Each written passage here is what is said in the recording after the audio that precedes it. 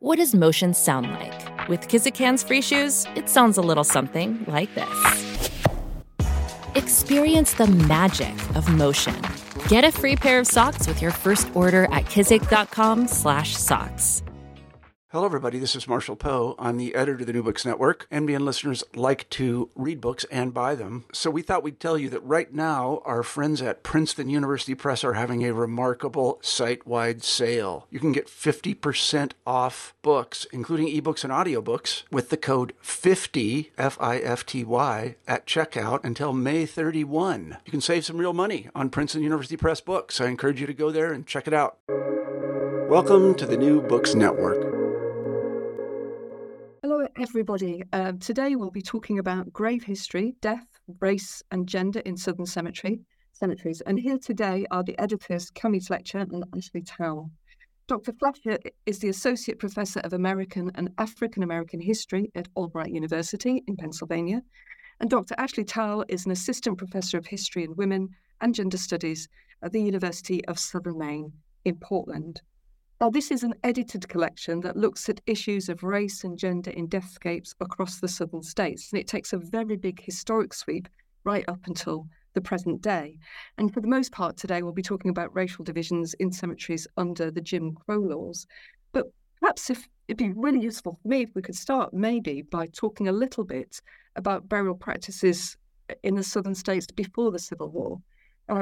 Presumably, there were some species of racial divides. I mean, how did it all work? Yeah, so I guess I can get us started with answering that question. I think racial divisions in cemeteries are really, they're as old as the United States itself. This was a practice that settler colonists, they practiced when they came over to what would become the United States. Some of the first legislation that's passed in the Virginia colony is actually around segregating burials and making sure that that burials are done not in private either. So they had to be public so that everyone would know who had died and where they were buried. So race was at the center of burial practices from the start. And so there was some kind of legal codification of segregation, but a lot of it was also just common practice that this was just the way it was. So in the South, on plantations, enslavers would set aside separate burial plots for enslaved people, and that's where they would be buried. It was only the select few enslaved people that might get that place of purported prominence being buried with an enslaver's family to show kind of their loyalty. And that was seen as a sign of, that they had been faithful and loyal, and enslavers saw this as being something that was like a gift to enslaved people to be buried with the family. For free Black people, they actually would establish their own cemeteries as a way of showing kind of their respectability, their ability to care for the dead in a way that they saw fit, to kind of give their community members the burial that they thought that they were entitled to. So you do see free Black people starting their own benevolent societies and mutual aid societies to be able to establish their own Black cemeteries to provide for the dead as well. Because they didn't want them in these segregated plots, kind of relegated in paupers' fields. They wanted to have a more respectable burial. And Cammie, I don't know if you want to talk about kind of how that gets dismantled or contested in the 20th century. Yeah, no, I was just thinking about when you were starting off burial in the South, right? The South is defined by slavery, plantation slavery, in this country. And so already there's a divide in the living that, these enslavers, these white enslavers were very serious in taking with them into the afterlife. They took this white supremacy with them into the afterlife. What I found, not just in the 20th century, though, because in studying Mount Auburn in Baltimore, Maryland, what I found is just like, Ashley was talking about these laws there's a really important article by Rodiger talking about these Virginia laws where Black folks can't gather for funerals. And you see some tension there because if you constantly have these kind of back-to-back laws in the 1600s, then his argument, which I think is a very powerful one, says that Black folks keep doing it, right? Mm. They keep gathering, they keep burying. So you see this kind of acquiescence of the slaveholder, which is this type of activism, right?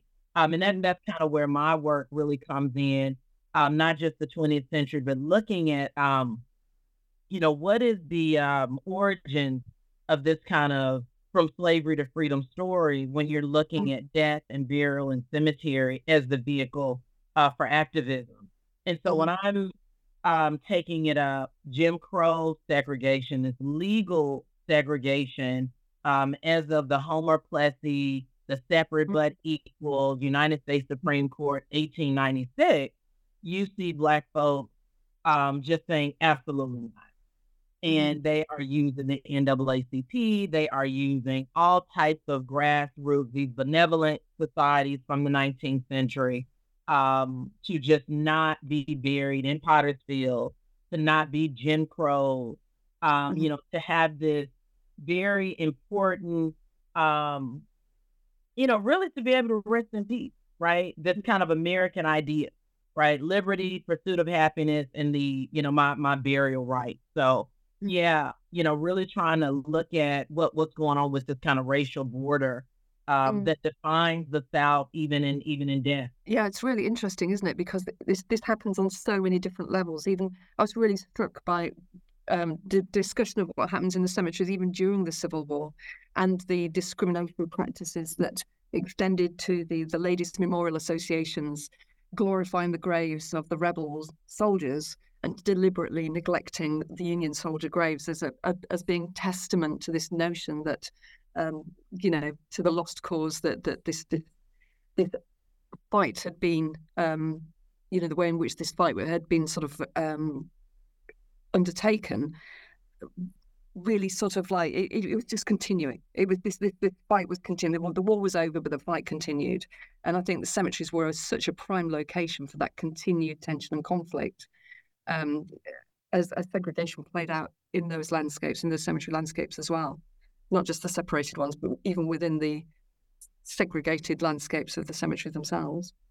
Absolutely. Yeah, I'm sorry, Ashley, go ahead. No, I was just going to put in a plug for Joy Jaguer's tremendous chapter that looks just at that, using Cave Hill Cemetery in Louisville, Kentucky, to show that exact practice of here was, a state that never seceded, that was one of these border states, remained in the Union, and yet the cemetery does become very much a Confederate cemetery. This is a national cemetery that the federal government is funding, is burying Union soldiers.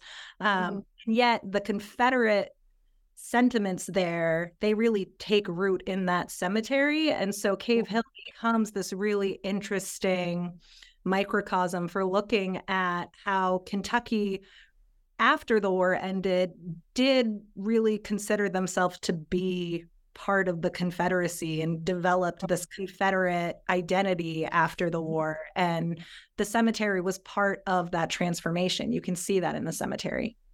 Right. Yeah. Right. Yep. Yeah. No.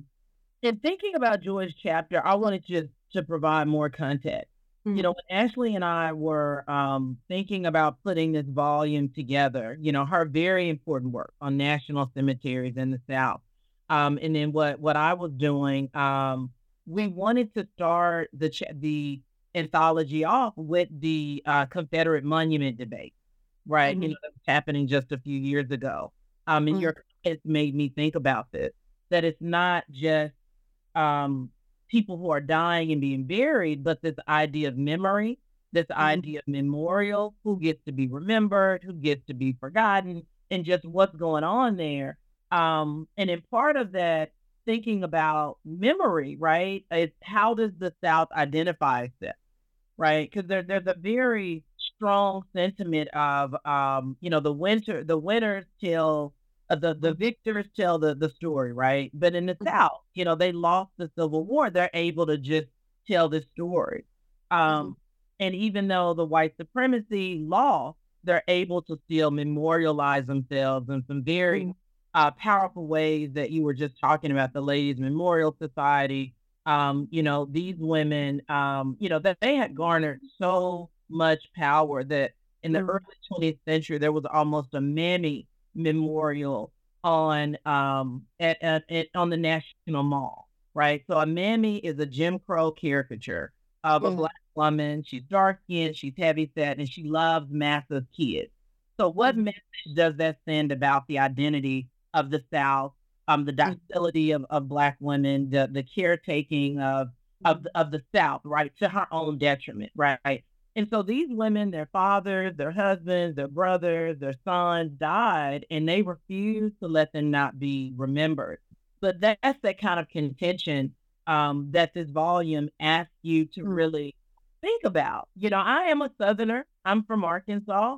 And there's a fascination with the South. We have reality TV shows about Duck Dynasty and the sayings that we have, and there's a charm, right, that the South has, but it is, almost to the what I want to say, almost to the omission of the brutality that has happened to folks, and there's one kind of narrative, and so we're saying the South has a story to tell. Let's use the cemetery to tell the story. Yeah. I think you're right. And thinking about the prominent nature of that Southern narrative is really interesting thinking as well. So much of the narrative that fits in this book is about these hidden landscapes, about the stories that these hidden landscapes tell about the communities and how those communities supported each other to honour their homegoing ceremonies. This is an area I found really very interesting, understanding that community. That growth of community resilience and using these structures, the mutual society structures. Can you tell me a bit more about that and how they were kind of developing? Sure. I think we have a few chapters that are really good at showing, in particular, the work that women were involved in. I think when we look at the Reconstruction period right after the Civil War, historians have pointed out that there is this flurry of institution building that happens of mutual aid societies, benevolent societies. But a lot of the emphasis has been put on men who were leading these societies. And what I think our book does really well is shows that Black women were really at the forefront of these societies as well. They had this long history of being caregivers for the dead that they take with them into freedom when they establish these societies. So Lynn Rainville, who does phenomenal work on African-American cemeteries, her chapter looks at the Daughters of Zion Cemetery in Charlottesville, Virginia. And this was an organization that was led by women who created this cemetery for African Americans in the community, again, to have a place where they could receive a proper burial, where they could have a proper funeral and a headstone, and a place where people could come and visit them and be proud of them. And so this was really kind of a focal point for the community. And the Daughters of Zion, as an organization, they had this really prominent role in the Black community in Charlottesville. At one point, they had like their own space where political organization would happen as well, and the community would come together if they needed space for an event. So I think it just shows how central death was to the building of community. And Sherry Williams' chapter does that as well. She did some really, really impressive just research, just digging into numbers and figuring out, how many women were part of the Zephyros, which was kind of the women's arm of the Mosaic Templars of America, which was a big mutual aid society that started during Reconstruction. And what was interesting about her chapter, she was looking at Macon County, Alabama.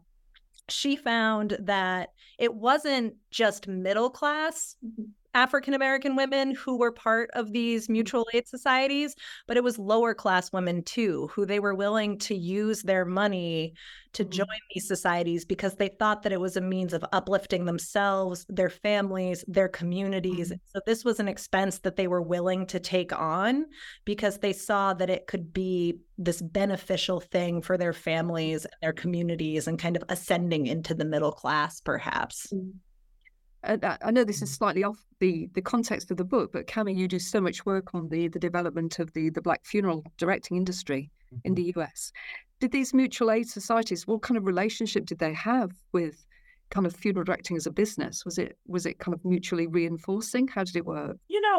That's something that I have been looking into. I was writing an article about Black funeral directors. And what I found in Baltimore is that there are these cooperatives that are happening, these cooperative clusters of apprenticeship. I teach you, then I teach my family members. Or I have the horse and carriage for the body to the cemetery. I'm the one that does the coffin. And I got this question about, is there any competitiveness here? Surely it can't just be this kind of cooperative nature. And I'm yet to find that that's not what the story is. I think there's so much work to go around. And you also have to understand that by the time that we're in the 20th century, it's the Jim Crow market, as August Meyer talks about. It's very segregated. So we definitely don't want to fight each other while we're fighting these white folks. But these benevolent societies really do come out of a need to pay the undertaker for, what Carla Holloway talks about, our last big performance. It's all about the open casket. It's all about the flowers. It's all about making sure that body, looks like itself in life. So I think it definitely is a work it. And I think another big thing when you're talking about African-American undertaking or African-American undertakers themselves, these folks lived within the community. So it wasn't this idea of trying to, just get every dime I can. I've seen countless stories, definitely during the Great Depression, but even afterwards, if a person can't pay, I'm still going to do the service that's necessary. So there is this kind of working together, but the benevolent societies really were about pinching their pennies, their coins together to pay whoever, right? The widow's fund really is what they called it, to be able to pay to make sure this person gets that proper funeral. Yeah, interesting. There's kind of resonances with working class funerals in the UK, that whole notion that the community is supporting itself. And what I really liked about some of the discussion in your book is talking about that search for visibility that comes with the funeral. The funeral is about being as visible and almost as inconvenient as possible for other people, because there is that sort of emphasis on here was a life worth celebrating, irrespective of all of the other context that happens. The community is respecting that life and celebrating that life. And you were mentioning a couple of things there about the open casket and about the flowers and the presentation. Do you think this comes? Where is this seated? Is it seated within resistance to slavery and the invisibility that comes with slavery, or is it something that comes from African American tradition? Is it something that, where does it come from? I think in our volume, and Ashley would, I think, agree to this. That's really what we were trying to get at. There's a real activist element here. When you're defining the South with a racial border, right, and you're saying that white enslavers literally have the right to life and death, right? They're controlling that. Then death becomes a vehicle, really to push back against that. And that memorial aspect to be remembered just takes the life of its own and becomes very important. But I think scholars of the African diaspora, I think they would look at Africanism. They would look at West African death practices, if we're talking about the Ga people or the Akan folks of modern day Ghana, it say that these practices did survive, right, the transatlantic slave trade. You look at the Gullah people, for example, in the South, from North, South Carolina, Georgia, really on down through Florida, you would say that those practices, did survive. But I think when you look at the ways in which Black folks are dying, and this is something that's running through our volume. I'm thinking about Adrienne Chizinski, her article, where she's talking specifically about, or her chapter, she's talking specifically about the civil rights movement and those martyrs and what happened to those folks, that we are teaching about. We're learning about the 4 little girls that were, just in the 16th Street bombing, or Emmett Till. I mean, they just did another motion picture about him. I think folks would be surprised to know his casket, or the memorial that they have up for him in Bunny, Mississippi, that as of 2018, there was some white college students that shot up his memorial. What is going on there? What are we, how are we learning what's going on with that? And so when you see the ways that we die, see how, Black folks are marginalized in the national narrative or in the regional narrative, then again, death becomes a way to make it very visible. Our life becomes visible. Yeah.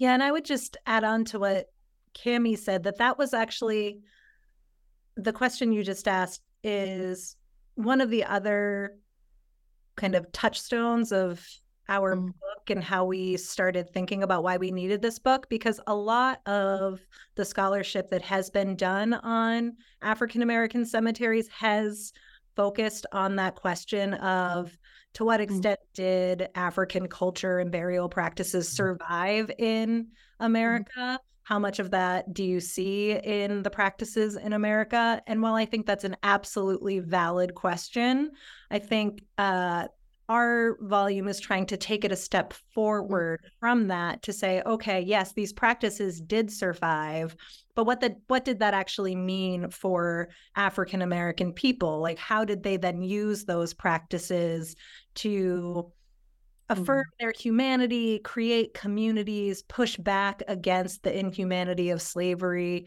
And so in what ways were they politicizing those customs that they had brought and transformed? And so that's what our volume is taking up. Yeah, I think it's a hugely valid point, is thinking about, as you say, about how these identities are deployed and in what circumstances, and thinking about those things. I think it's really interesting in thinking about this kind of resistance to marginalisation, and the chapters that sit around sort of like the burial of Civil War activists and the martyrs that you just talked about. They're really interesting in unpicking the problems that sit around that kind of memorialisation, and in particular, family conflict around the identity of this person as the person they loved versus a symbol of something better or something different. It's interesting to see that. I mean, do you find this as a kind of common story that sits beyond that, is how we think about people as symbols versus people as loved members of a family, if you know what I mean? Your question makes me think about what we call the mothers of the movement, like seriously modern day. So Trayvon Martin's mother, Mike Brown's mother, these Black men and women, I think Sandra Bland's sister, have gone on to, their loved ones are now involved in politics. Like they literally have run for city council or some, where in their state, and they have become to continue on this movement. And you just make me think about that that labor. That's a lot of labor, even if it's a good thing. And it may be in I think it's in Adrienne Chizinski's her chapter as well, where there's scholars that are writing about the they're writing about Black motherhood grief, and they're using Emmett Till, even a portion in my Emmett Till's mother, even a portion in my chapter where I talk about this 20-year-old Vietnam vet dies for his country and cannot be buried in a cemetery. And so there's these pictures, these iconography of these mothers, these Black women that are just crying and just wailing. And that's political because people do not believe Black women are in pain. And that goes into another discussion about about our medical industry, right? And why disproportionately Black women are dying. But I think, what you're saying, it just makes me think about just full circle and how many kind of legs this issue really has when you're talking about the symbol versus the person and the labor that comes with that and what that means. It is activism. But when this story keeps getting told, then what are we talking about? Are we talking about empathy? Are we talking about humanity? Is this a human rights issue, social justice issue? And then again, what role does the cemetery play in telling that story and teaching folks? Which is why we have that lesson at the end of every chapter. You've read about what's going on with these martyrs, and then how can you now apply that? Because we don't want to keep telling, this kind of same story. Yeah, I think it's really, I know I keep going back to the UK and thinking about work that's been done on working class grief and the notion that if you're working class, that you have a lot of children, you don't really care if one dies. Your sentiments aren't as refined as the middle class grief. So, that grief doesn't matter. And I think there's that whole notion that certain types of grief don't matter, that the people experiencing those aren't really experiencing in the way that we would like. So they're quite easy to dismiss. So the issue is about grievability and non-grievability, isn't it? Certain deaths are grievable and certain deaths aren't. But I think taking this back to the cemetery and thinking about that landscape and that, the tropes of cemetery, I know being in cemetery history for a long time, we want these big, grand statement cemeteries to express our wish to see death in the past like that. But actually the notion that cemeteries aren't always like that. We're talking about modesty, we're talking about marginality, we're talking about a different kind of story, death, looking at death in the past, that I think is slightly more challenging in some ways in thinking about the people who were excluded from these bigger statements.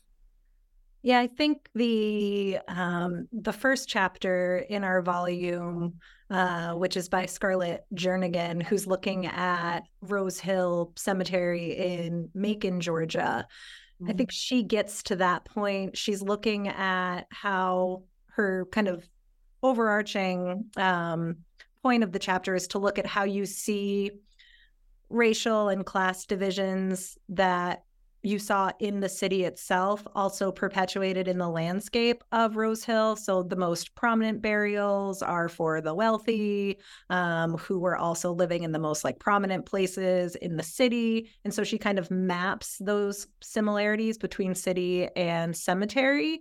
But what's really interesting about her chapter is she's looking at how enslavers were trying to do this impression management of their character. And so looking at some of the most prominent gravestones and what these enslavers chose to have put on their gravestone as their last message to the world, to say, this is who I was.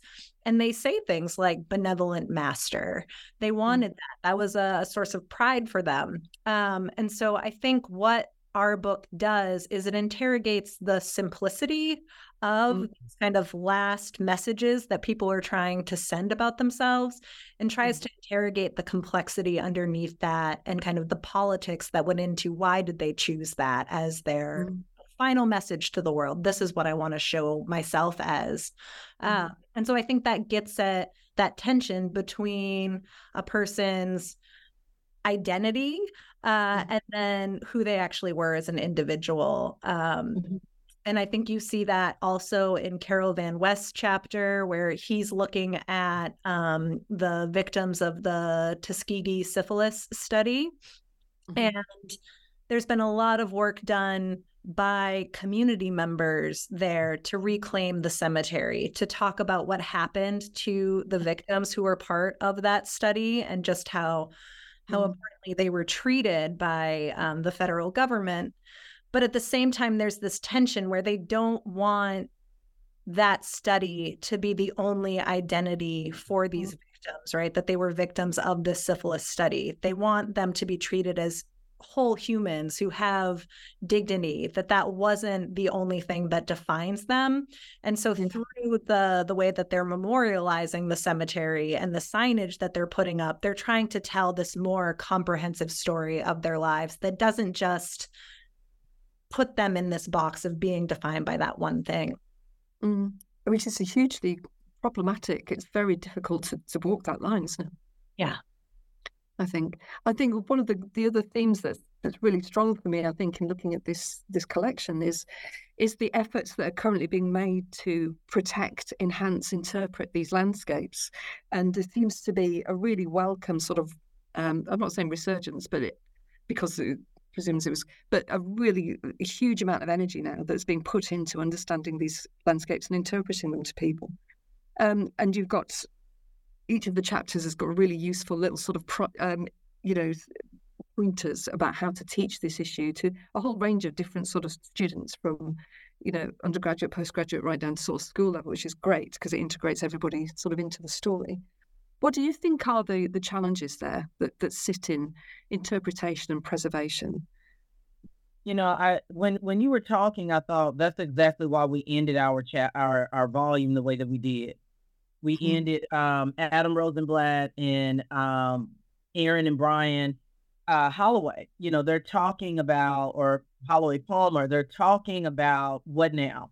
Like this is still going on right now. It becomes a reparations issue because you're asking yourself who owns the land. They're talking about in Virginia, in Richmond. Now you're looking at folks trying to reclaim this, exactly what, other chapters are doing, what Ashley was just speaking about. And they're saying, my ancestors lived here. Here's paperwork proof, right? But now developers are saying, well, we own the land or we have the deed to the land and they want to develop on that. So I think that becomes a real issue. And then the other thing is that the South has not reckoned with itself. The South has not reckoned with itself. With this type of crime against humanity, you have the transatlantic slave trade, you have plantation slavery, you have the Holocaust, you have genocide, you have the Trail of Tears. We still don't know who the bad guys are. So when we are in the South trying to tell a story of marginalization or reclamation, you still get issues around neglect. Oh, well, these Black folks left the cemetery in this way. They neglected it. They did not do this. They did not do that. That becomes a competing narrative in what's going on. And all you have to do is pull back one layer and you'll see how during this Jim Crow period, Black folks did not have any rights, or even thinking about it really now, how tough it is. I'm a part of a African-American preservation, like a cemetery coalition. And folks are just talking about how tough it is to restore and preserve. I myself, on my mother's side in Rise in Arkansas, we are trying to preserve land that we know is ours, and yet it's still being encroached upon. What do you do, right? And this is what I keep saying, it's a similar story. No longer is it Jim Crow. Now you have these developers who are predominantly white or following a very white supremacist whiteness type narrative, right? That are saying we own the land. And that's why I started off as saying that it's a reparations issue. But we have not reckoned with ourselves to say that as a country, we have done Black identified folks wrong. And this is what they are deserving of. They deserve to be preserved, restored. They deserve to be a part fully of this narrative. And so looking at it through this lens of death, where we believe that everybody dies and there's this equality in death, I think may allow people to step back and be critical of it. Yeah, I think it's really interesting, isn't it? Because these sites are so vulnerable because they're essential constituency. This is something that really struck me in reading the book and thinking about the communities that had to move as a consequence of development and as a consequence of the segregation laws, had to abandon their dead forcibly, and are no longer in a position where they're able to protect, often because a lot of this protection sits around who votes for what. You know, if you don't live in that area, you can't vote against development because you're not there anymore. And it means it's very hard to protect. But it sounds like, from the way in which the book talks about it, that increasingly as state level protections are being afforded different types, African-American burial spaces in recognition of that historical importance. Do you see that as something a trend that's likely to expand further? Ashley, I don't know what thoughts you have on it. Please go ahead. Yeah, I think we hope so. I think one of the contributions that we hope this volume makes is to show why African American cemeteries are so important. And to the question that you asked about the difficulties of doing this kind of work and researching Black cemeteries, there is a lack of documentation on a lot of these cemeteries and who's buried there, just because of the nature of, the markers that were used, or if they even kept records of who was buried and what happened to those. But with all that being said, I think our volume shows that cemeteries are one of the most important sources that we have when it comes to studying African American history. They are in themselves an archive that tells us a lot about Black history and community. And so with these places being in peril, with them being paved over to put Tropicana Field or, to make way for a strip mall, that's just another source of history that is being lost. And I think that Adam Rosenblatt and Aaron Holloway Palmer and Brian Palmer's chapter shows this so well in juxtaposing Oakwood Cemetery and the Confederate section in Oakwood Cemetery that is pristine, finely manicured. All of the graves are in great condition. And then just right across the street, you have East End and Evergreen Cemetery that are in complete disrepair, that you can't even see a lot of the graves, that they are grown over with vines. This is where people were putting their trash. It became a dumping ground. And so in that juxtaposition, you see the history that mainstream America has privileged for so long.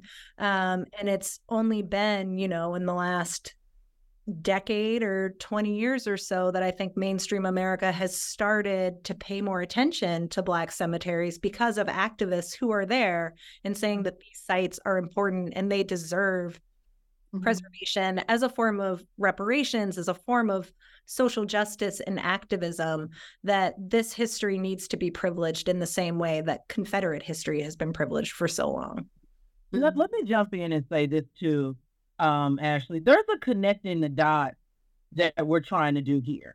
I think if anybody knows anything about it, there's this idea that, every Black person was a slave. So we've got slave cemeteries, and then maybe we've got church cemeteries, and then everybody is buried wherever they want to. There's a real connection that we're trying to show folks, is that with Jim Crow that lasted almost 80 years, that segregated Black folks and denied ownership, denied access to library, schools, but also the burying ground, right? There was also a building up of America. There was a whole progressive history, if you will, definitely by the 50s. We're building highways, we're building suburbia, right? And that bulldozed right through Black towns. Right. And so when you're hearing this narrative now, oh my goodness, how did this cemetery get paved over to become a strip mall?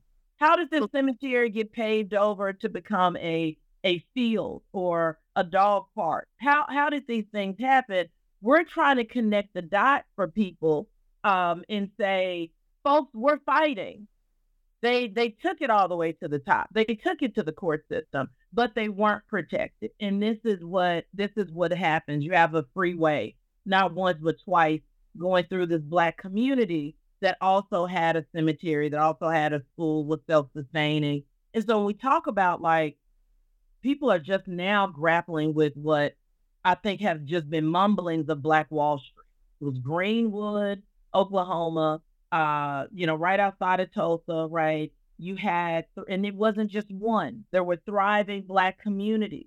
Where you had a thriving Black community, you had a cemetery. When that was when the town was literally bombed, then what happened to the ancestors that they revered? So we really are trying to connect the dots with folks, hopefully our readers, and getting them to really think about the South and what did that mean? What legacy is being carried on in the South to the detriment, social exclusion, social annihilation, to some folks. Because even those historical plantations, I mean, you still have places in the 20th century where these plantations were turned into bed and breakfast establishments, even on the Eastern Shore out here in Maryland. So we're still trying to grapple with some of that and just really help folks connect the dots with that. Mm. I would also just add, I want to plug, I think I've plugged every chapter of the book, but Antoinette Jackson and Kaniqua Robinson's chapter looks at that very issue that Cammie's talking about, where they are studying cemeteries that no longer exist in St. Petersburg, Florida. They're looking at the Oaklawn Cemetery complex, and which was paved over for Tropicana Field. And they are asking, in the absence of these cemeteries, what can we learn about the Black community through looking at a network of other deathways that were part of this matrix of providing people with a fitting burial. So they look at, in particular, again, the really vital role that women were playing in providing these burials through both hospitals and nursing, through their kind of community organizing to put on funerals and services. And so they're looking at, if you don't have the cemetery, which again is this really vital source of information on uncovering the history of Black communities, what are we left with? How can we go about reconstructing these communities in the absence of those cemeteries? Yeah, absolutely. I think I'm going to draw our conversation to a close. I think for me, it's been a remarkably powerful book. I've very much enjoyed engaging with it. I think it's massively important work. And I think it creates a very, very strong foundation for a new understanding of what these spaces mean, the massive importance of these spaces. So I'm hoping that it'll be the subject of a lot more work, a lot more exploration, a lot more conservation and interpretation. And so I think I'm going to leave it there. So thank you very much to you both. And I hope to meet you again soon. Thank you very much. Thank you so much for having us. Thank you.